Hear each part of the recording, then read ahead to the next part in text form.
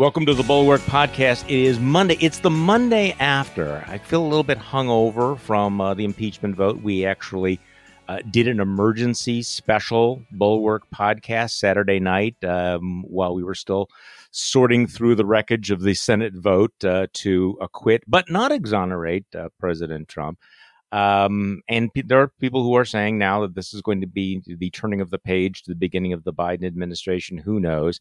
So who better to talk with us about than Jonathan Allen, who has just completed what is likely to be the first draft of history of the 2020 election. So, Jonathan, welcome back on the show. Thanks, Charlie. I appreciate that. And hopefully it reads at least a little bit more like a second or third draft, but Okay, well, no, fair enough. So it's the title is Lucky How Joe Biden Barely Won the election? That's right. Okay.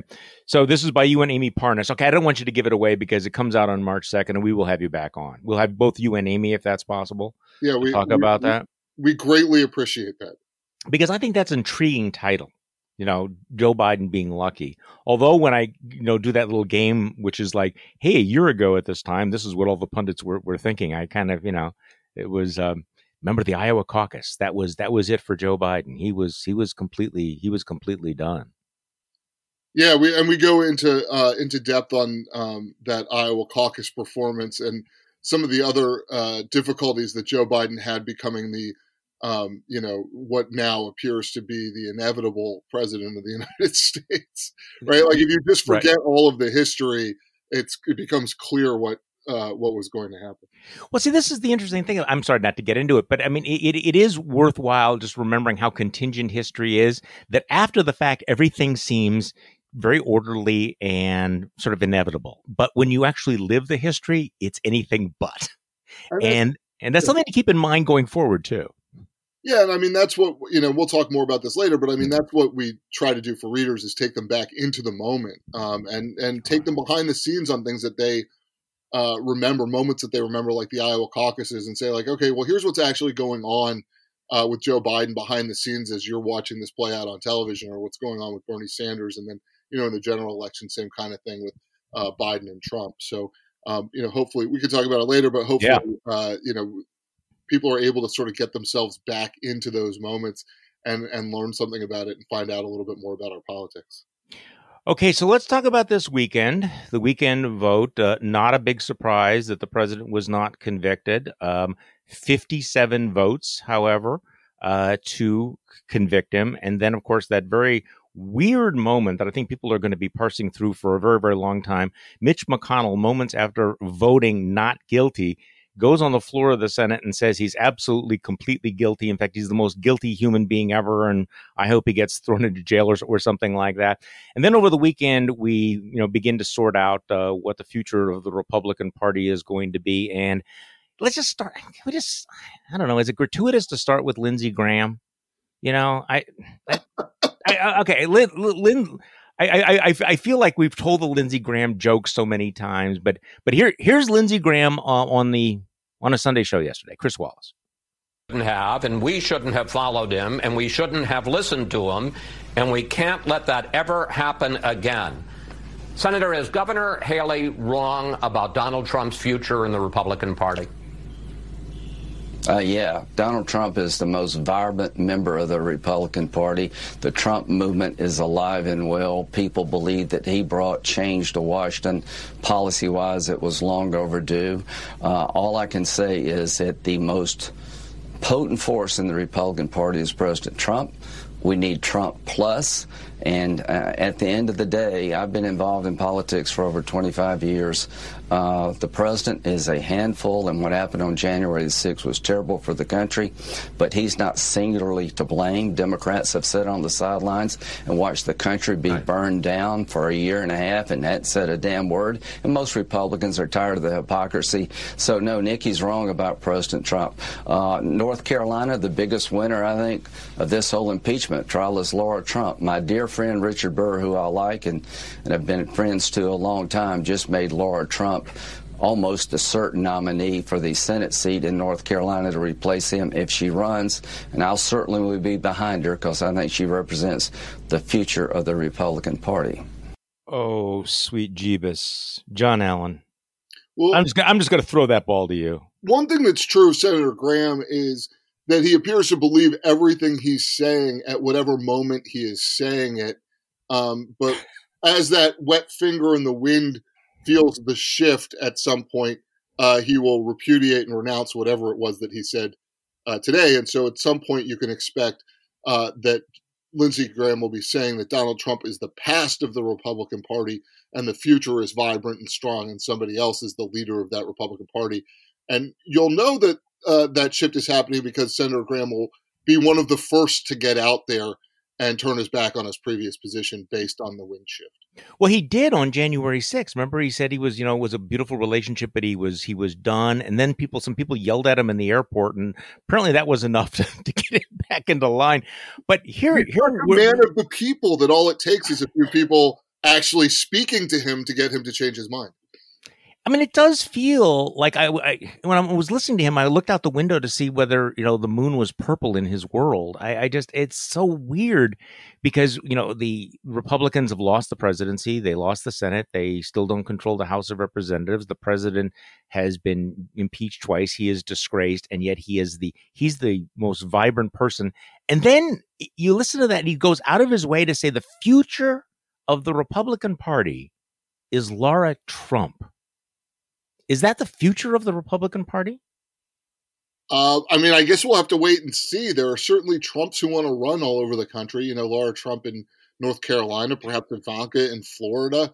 There may be a Donald Trump Jr. candidacy out of Montana or Alaska, or pick the western state where shoot me now constituency. But look, I don't think Laura Trump is the future of the Republican Party in terms of some sort of intellectual, ideological underpinning. I mean, look, the folks at the Bulwark, and I know a lot of you guys, you guys are intellectual conservatives, right? Like by and large. And you might be able to map out a plan for where the Republican Party should go that has some consistency with the idea of small R republicanism and conservatism. That ain't Laura Trump. I mean, no offense to her, but that's not what she spent her life doing. No, it's not. Okay, so the flip side of the future of the Republican Party is Laura Trump is Senator Bill Cassidy from Louisiana, one of the 7 Republicans who had voted to convict Donald Trump. And by the way, I mean, I said this morning a little bit earlier, I said, mad respect for these 7 Republican senators. I mean, I don't think anybody should underestimate just the sheer raw political courage it took. You may be more cynical than me. I'm pretty cynical, but even the ones who aren't up for re-election, I mean, they're going to face all the feces flinging wrath of the Trumpist flying monkeys now. But also, I mean, for Cassidy, Cassidy's from Louisiana. That's pretty hardcore Trump country. So he's been very, very forceful in explaining why he voted to convict. But then he's also talking about the future of the party. Here's Cassidy from yesterday morning. We saw that statement from former President Trump yesterday. He said his political movement has only just begun. Do you think he can run a credible campaign for president again? Will he remain a force in the Republican Party? What does that mean for the Republican Party? I think as force wanes, the Republican Party is more than just one person. The Republican Party is about ideas. We were the party that was founded to end slavery. We were the party that preserved the Union. We were the party that passed the first civil rights law. We were the party that ended the Cold War. We are the party that before COVID had an economy that had record low unemployment for everyone, the disabled, the high school dropout, the veteran, the woman, the black, the Hispanic, you name it. That is the party of ideas. Now the American people want those ideas, but they want a leader who is accountable and a leader who they can trust. I think our leadership will be different going forward, but it will still be with those ideas. So who's more likely to be right about the future of the party, Graham or Cassidy? Graham. Yeah, I think so. I mean, Graham has benefited his entire career from making judgments about where things are headed. But here's the problem. There's a real divergence, isn't there, between the direction of the Republican Party primary voter and the position of the party in the general election, because it's interesting in the states where they've gone Trumpier, they tend to start losing. I mean, look what happened in Arizona. It used to be a solidly Republican state. Now has 2 Democratic senators. Look at Georgia. Same thing. Solidly Republican until recently. 2 senators, 2 Democratic senators. Virginia, now no longer a purple state.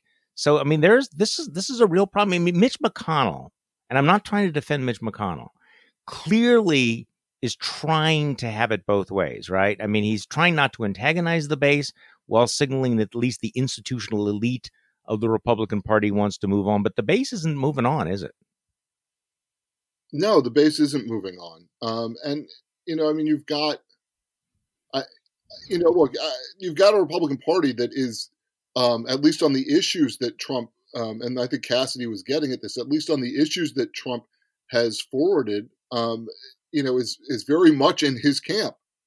It is not the Republican Party of free trade, for instance. Mm-hmm. But also the degree to which Trump was a cult of personality means that there were all kinds of things he did that would never have passed muster with the Republican Party, either wing of it. He's sort of the Trump base or the, not to say never Trump side, because I think it's bigger than never Trump, the set of Republicans who don't necessarily agree with everything that he did. But because you've got that sort of that ability of Trump to get people to sort of change their own minds on policy topics, it does matter whether he continues to be personally the leader of the party, because huge spending increases are not something that the Republican Party is. It tends to like them more when there's a Republican president than when there's not. But generally speaking, that's against the orthodoxy, right? And Trump doing, subsidizing farmers in the middle of a trade war, socialism, are not conservative, right? That's not conservative ideology. So you watch this, sort of these camps, rising and falling, and obviously the Trump camp is biggest. And I think what Cassidy is envisioning and what McConnell is trying to envision is, what does the Republican Party, maybe Graham to some extent, what does the Republican Party look like if it's a Trumpian party without Donald Trump at the head of it? Because I think they all recognize, all 3 of them in what they were saying, I think recognize the degree to which, or at least to some degree, that President Trump is not the best messenger of his own message and policies. No. So there was a poll this morning, and was it an ABC poll this morning showing that 58% of the electorate wanted Trump to be convicted, 58 to 41, which pretty much mirrored what the vote in the Senate was. That gives you kind of a sense of where the country is right now. I see that Joe Biden has a pretty strong approval rating. I guess the question is whether or not Trumpianism can still win a Republican primary. I guess this notion that somehow that's the future of the party, in winning back Congress and everything, that seems to be much more questionable to me at the moment. I mean, what I think should be scary to Republicans is that the Democratic Party has a near monopoly right now in terms of elected officials on who supports small r Republicanism. Yeah. The Democrats are both Democrats in a small d sense and Republicans in a small r sense. And there are 17 Republicans in all of Congress. That's, more than 200 Republicans. 17 of them said, you can't send an army to storm the Capitol to keep the president. 17. I actually ran through this morning. What the Republican Party has been telling us about itself. You had 126 Republicans who backed the Texas lawsuit to overturn the election. You had 138 Republicans who voted against certifying the electoral votes of Pennsylvania. You had 199 House Republicans that voted to keep Marjorie Taylor Greene on her committees. You had 197 House Republicans who voted against impeachment. So you're right. Basically, if you take Saturday's vote overall, the pro-Trump GOP vote in the House and Senate, add them together, 240 to 17. So yeah, that's Donald Trump's party. But you make it the point about the small r and the small d. It's kind of like old news that Republicans have been willing to look the other way about the lies, the racism, all of the corruption, the xenophobia. But now it's also now willing to look the other way about, violence, extremism, anti-democratic authoritarianism. And there's a way to look at Mitch McConnell in that context and obviously it's very different. He didn't encourage people to riot anywhere, and I can't imagine anyone rioting on behalf of Mitch McConnell one way or the other. But, Donald Trump didn't accept the election. Right. He didn't accept losing, and so he sent a mob to the Capitol. Mitch McConnell didn't accept the idea when he lost the Senate vote over whether it was constitutional to impeach Trump. He didn't like that, so he voted against it anyway, right, citing the thing that the Senate said wasn't true. And you get to this point where it's like, the key factor for Mitch McConnell, the key factor for Donald Trump, and I think a key factor for a lot of other people, certainly those who stormed the Capitol, and that's not to say that they are representative of the larger Republican Party, but what they're upset about is not the loss of a republic. They're not upset about the loss of an election. What they're upset about is the loss of the ability to hold power, right? And in particular, the potential long-term loss, and they are willing to sacrifice anything to hold on to that power, whether it's McConnell or Trump or writ larger. I think the Republicans that support damaging our republic long term. They just they don't care about having a republic as much as they care about having power.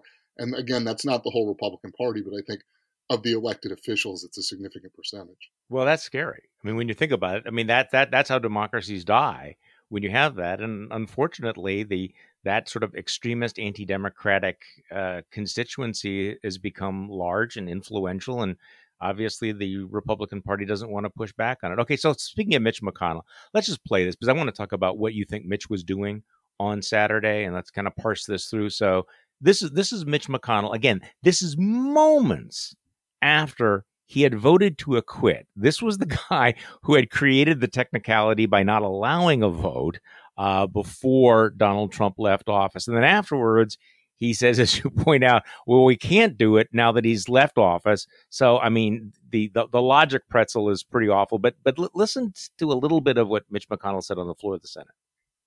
There's no question, none, that President Trump is practically and morally responsible for provoking the events of the day. No question about it. The people who stormed this building believed they were acting on the wishes and instructions of their president. And having that belief was a foreseeable consequence of the growing crescendo of false statements, conspiracy theories, and reckless hyperbole, which the defeated president kept shouting into the largest megaphone on planet Earth. The issue is not only the president's intemperate language on January 6th. It is not just his endorsement of remarks in which an associate urged, quote, trial by combat. It was also the entire manufactured atmosphere of looming catastrophe, the increasingly wild myths about a reverse landslide election that was somehow being stolen, some secret coup. Okay, John Allen, what is Mitch McConnell? What is he up to? Because I understand the cynicism and the hypocrisy, but he was pissed too. I mean, that speech could have been given by the House managers. That speech could have been given by Chuck Schumer or Nancy Pelosi. So what's Mitch McConnell doing? I think someone convinced him that he couldn't vote to convict. Right. And maybe it was himself, but I mean, at some point, all of this flows backward from the decision to vote not to convict, which I think troubles Mitch McConnell. I don't think there's a lot that troubles Mitch McConnell, but I think the decision to vote not to convict is something that he had actually ambivalence about. And I think everything works backward from it. And so he decided that he had to go out there and kind of mea culpa his decision, because basically what he said was the equivalent of, that Osama bin Laden fellow, what he did is terrible, I think Pakistan or Saudi Arabia ought to take care of it. Yeah. Not that the United States should go find bin Laden and kill him. This is what the logical equivalent of this is I have power to do something, but I'm not going to do it because really someone else ought to do it. This, by the way, this is the key, I think. And JVL made this point on our podcast on Saturday night. This feels like a flashback to 2015 because you have Republican elites who know how awful and dangerous Donald Trump is, but they always want someone else to deal with it. They won't draw the red line. They won't do anything to stop him themselves. They're figuring there'll be somebody else. It'll be that next primary or this group or that group. And now they're sitting up there going, this guy's terrible, but we want the courts. We want somebody else. So they're frightened of him. They've seen what has happened to those, and some of them did it themselves, who have gone up against him. And what is the answer? Ted Cruz went up against him, and he did it pretty mildly. And the answer was Donald Trump calling Ted Cruz's wife ugly and saying that his father had been involved in the Kennedy assassination, and doing it with a very loud megaphone. And so, if you're a Republican member of Congress, you can stand up and decide that you're going to, and I shouldn't say all Republicans because some of them are with Trump, but for those who are opposed to him, you can either stand up and risk your seat and risk your reputation, or you can stand back and stand by and be ready to help him fight. Well, but that's what Mitch did is so interesting because Mitch comes out and he's got a loaded .45. He aims it at Donald Trump's head, metaphorically, but he raises it and fires it like a foot above it. In other words, you're shooting at the king, but you're shooting to miss. He had a chance to go after the king, chose not to. So in some ways, he has the worst of all possible worlds. The big headline is acquitted. I think that he goes on the floor to make sure it was acquitted but not exonerated, but the headline was still acquitted. But he denounced Trump in the strongest possible way. So he crossed that line. He attacked Trump, but wasn't willing to actually do anything to take him down. I mean, as anybody who's been on the wrong side of a civil rights vote in the Congress would tell you, votes speak a lot louder than words. Yes. And so what McConnell did, whatever McConnell said after he voted is less important than what his vote was. Now, right. Do I think that I've heard some speculation that he did this for donors? I am sure that it is helpful for him with donors. Do I think that's why he did it? I honestly think that had he voted to convict Trump, and he might even have been able to sway a couple more in his direction, but had he voted to convict Trump, he would have immediately made himself powerless. Right. And so, there, even more so than others, he had a lot at stake. I also think that if Mitch McConnell has evidence for a criminal trial, we will look back later and at the moment where he stood on the Senate floor and say he was previewing, not that he was in favor of a punishment of Donald Trump, but that he was actually going to do something about it. For the moment, he has done nothing about it. If he is providing evidence to the FBI, because who other than the Senate Majority Leader should have been in touch with the White House in that crucial, very crucial period between when the Capitol was stormed and when Donald Trump actually tells people that they should, go home in peace, which is many hours later. Mitch McConnell would have been in touch with the White House. You would hope. Right? I mean, and if it was not him directly with Trump, there is a legislative liaison office from the White House to the Senate. Taxpayers pay for them to make sure that there's a liaison between Congress and the White House at all times. There are security officials who would have been in touch with White House security officials. I mean, the idea that Mitch McConnell doesn't know what was going on in those hours is absurd.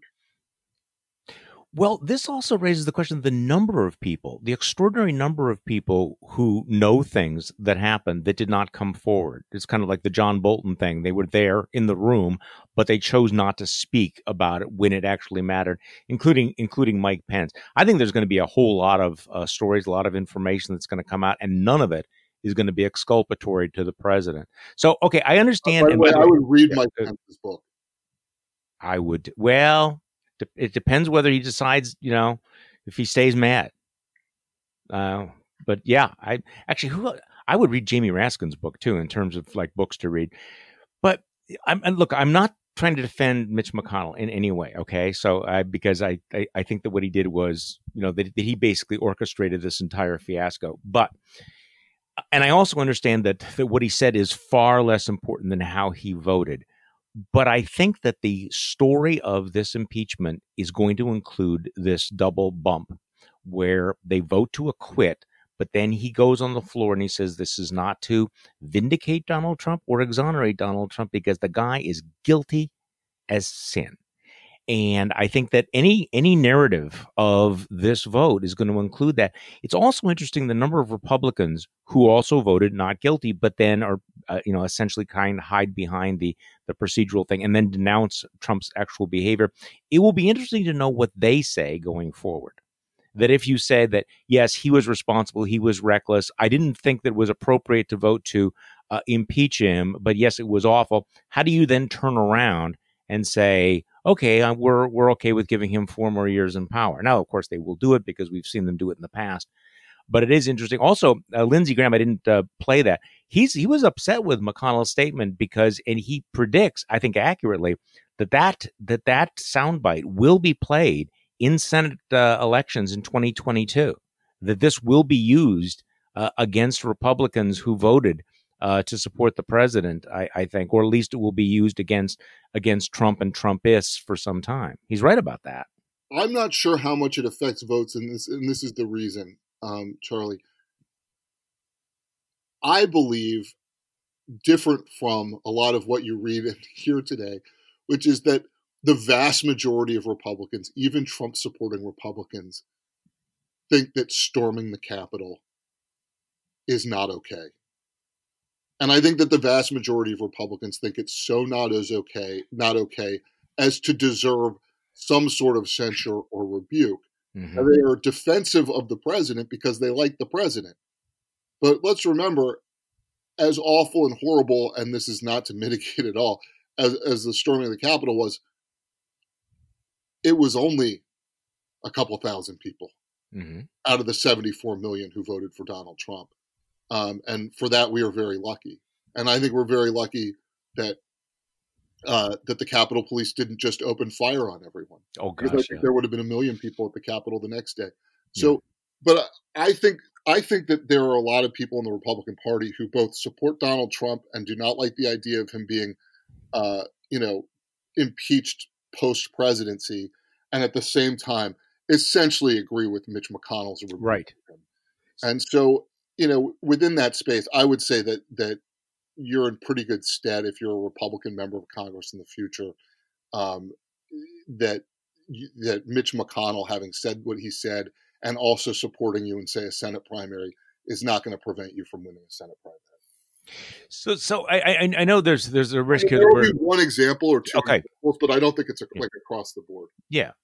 So I don't want, obviously, I don't want to keep beating this, but it is still the Monday after it happened just 2 days ago. You and I were talking about this right before we started the podcast. There were 7 Republicans that voted to convict. This is historically significant because before, as you correct me if I'm wrong on this, when Mitt Romney voted to convict Trump in the first trial, that was the first time that any member, that any senator had voted to convict a president of his own party. Is that correct? That's right. So now 7. So this is by far the most bipartisan. So we can do a coin flip. You get to choose. It's like, do you know that 7 Republicans voted to convict versus only 7 Republicans voted to convict? So which is the hotter take there? That it was 7, which is a lot, or 7, which is pathetic because it's only 7 versus 43. Both. I can't decide. Yeah. Let's flip a coin and argue it either way. I mean, it's just like, right. You can go either one on that one. Look, in theory, impeachment should be something that either the entire Senate is basically on board with, at which point it should never happen that a president is impeached and removed from office, because it should be so unanimous that no one questions it, or it should be entirely partisan, meaning that one side's like, oh, no, we're willing to defend this. And what you had here was something unusual that it split the Republican Party. And so the number who voted for it is 14% of the Republican conference in the Senate. And yet still, by leaps and bounds, historically significant in terms of the crossing of an aisle to get rid of your own president.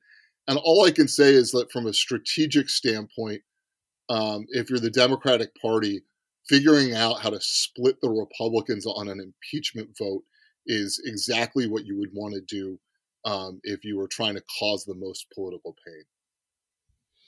Yeah, I think that's that's correct. So among those 7 senators, which was the most surprising to you?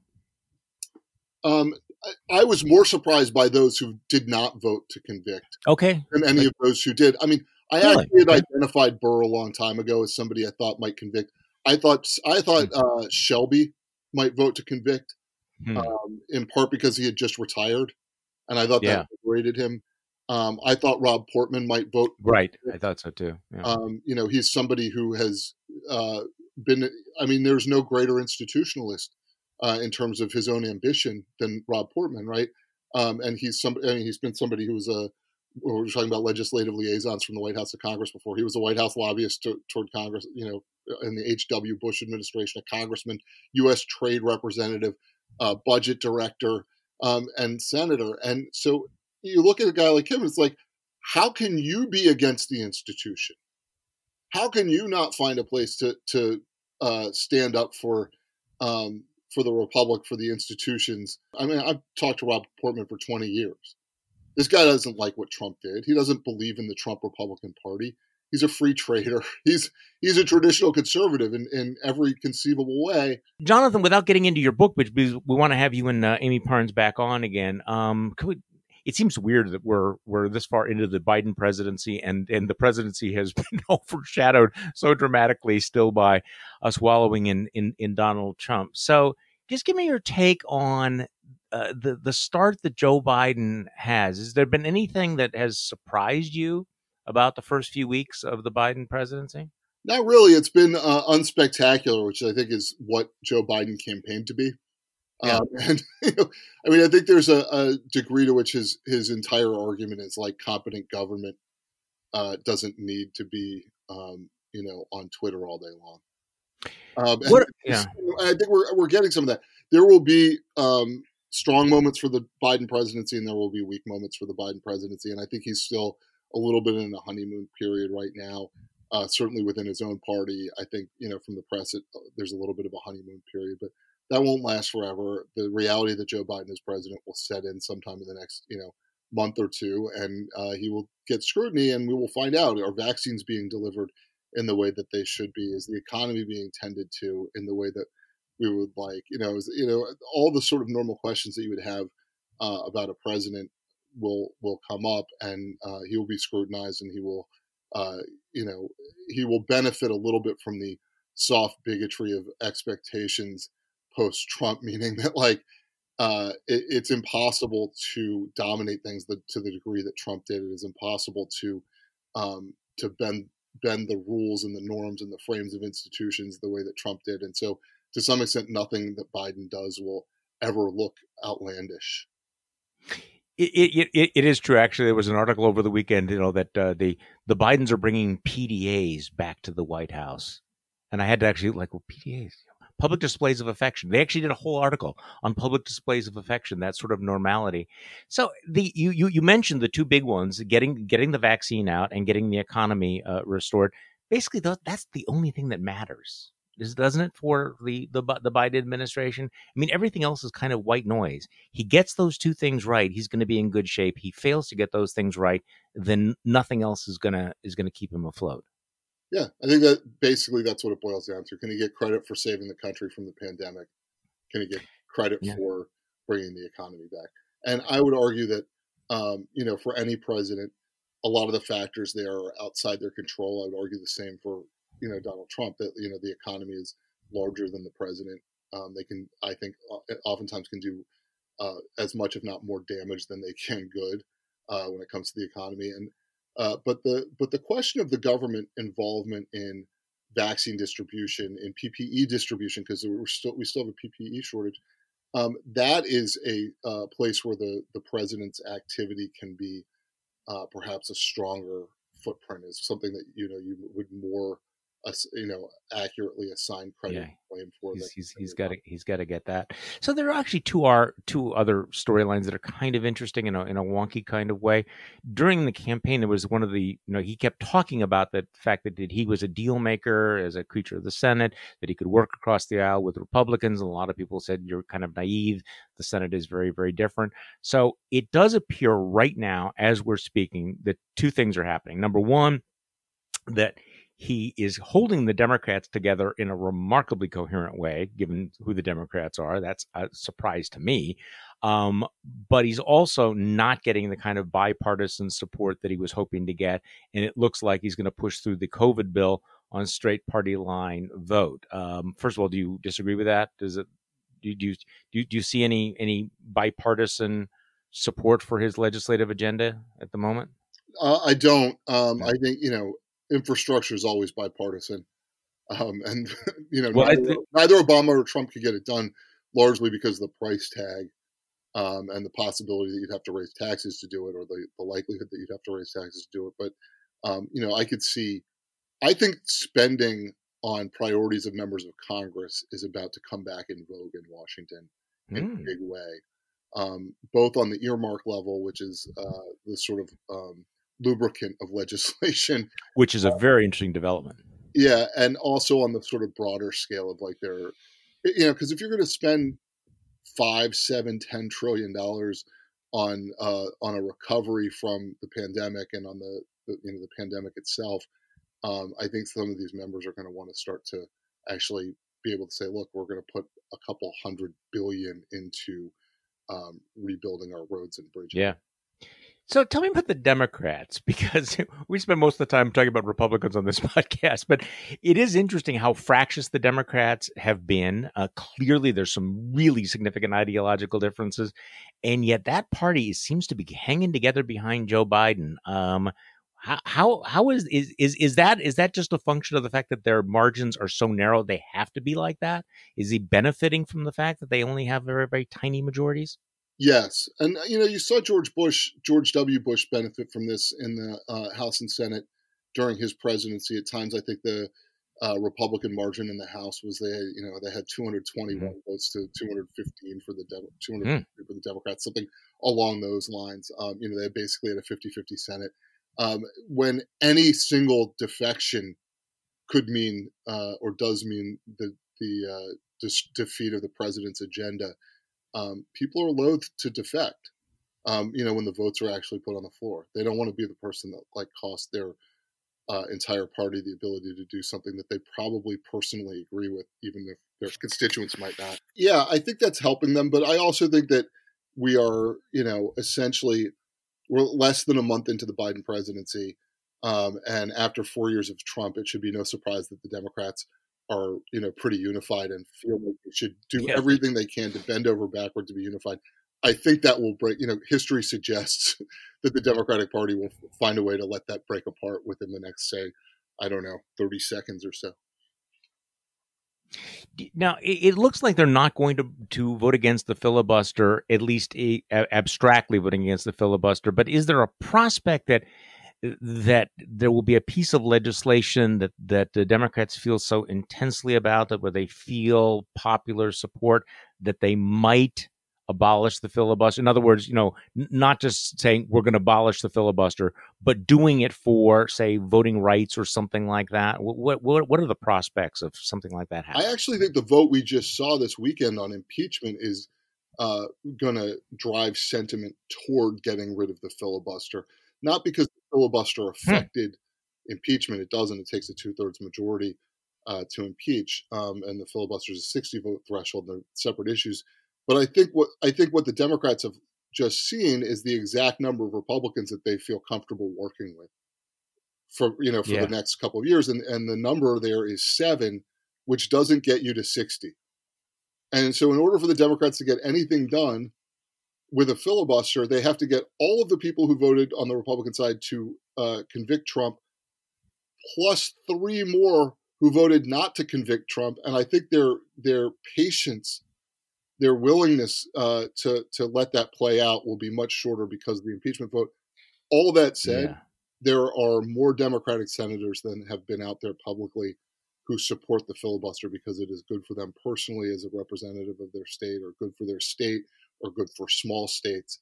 And Biden himself was a huge defender of the filibuster as a member of the Senate. In fact, he gave a speech, I think in 2005, one of the longest you'll ever see from Biden about how important the filibuster is. And so, I think it's unlikely that he's going to push on the Senate in a way that makes the Senate Democrats move. So we'll have to see, I guess, is the short answer. But I think the sentiment to get rid of the filibuster is only going to grow. Yeah, I think some of those lines are hardening, especially after something like this weekend. Jonathan Allen, thank you so much for coming back on the podcast. Jonathan Allen from NBC and the author of the upcoming book, Lucky, How Joe Biden, what's the subtitle? How Barely Joe Biden won the presidency. Barely won the presidency, but he did win the presidency. So that book that you co-wrote with Amy Parnes is coming out just in 2 weeks. So we'll be after you do your whirlwind media tour, you can come back on the podcast. We'll come back as part of the whirlwind media tour, I hope. Excellent. Thank you. And thank you all for listening to today's Bulwark podcast. I'm Charlie Sykes. We will be back tomorrow, and we will do this all over again.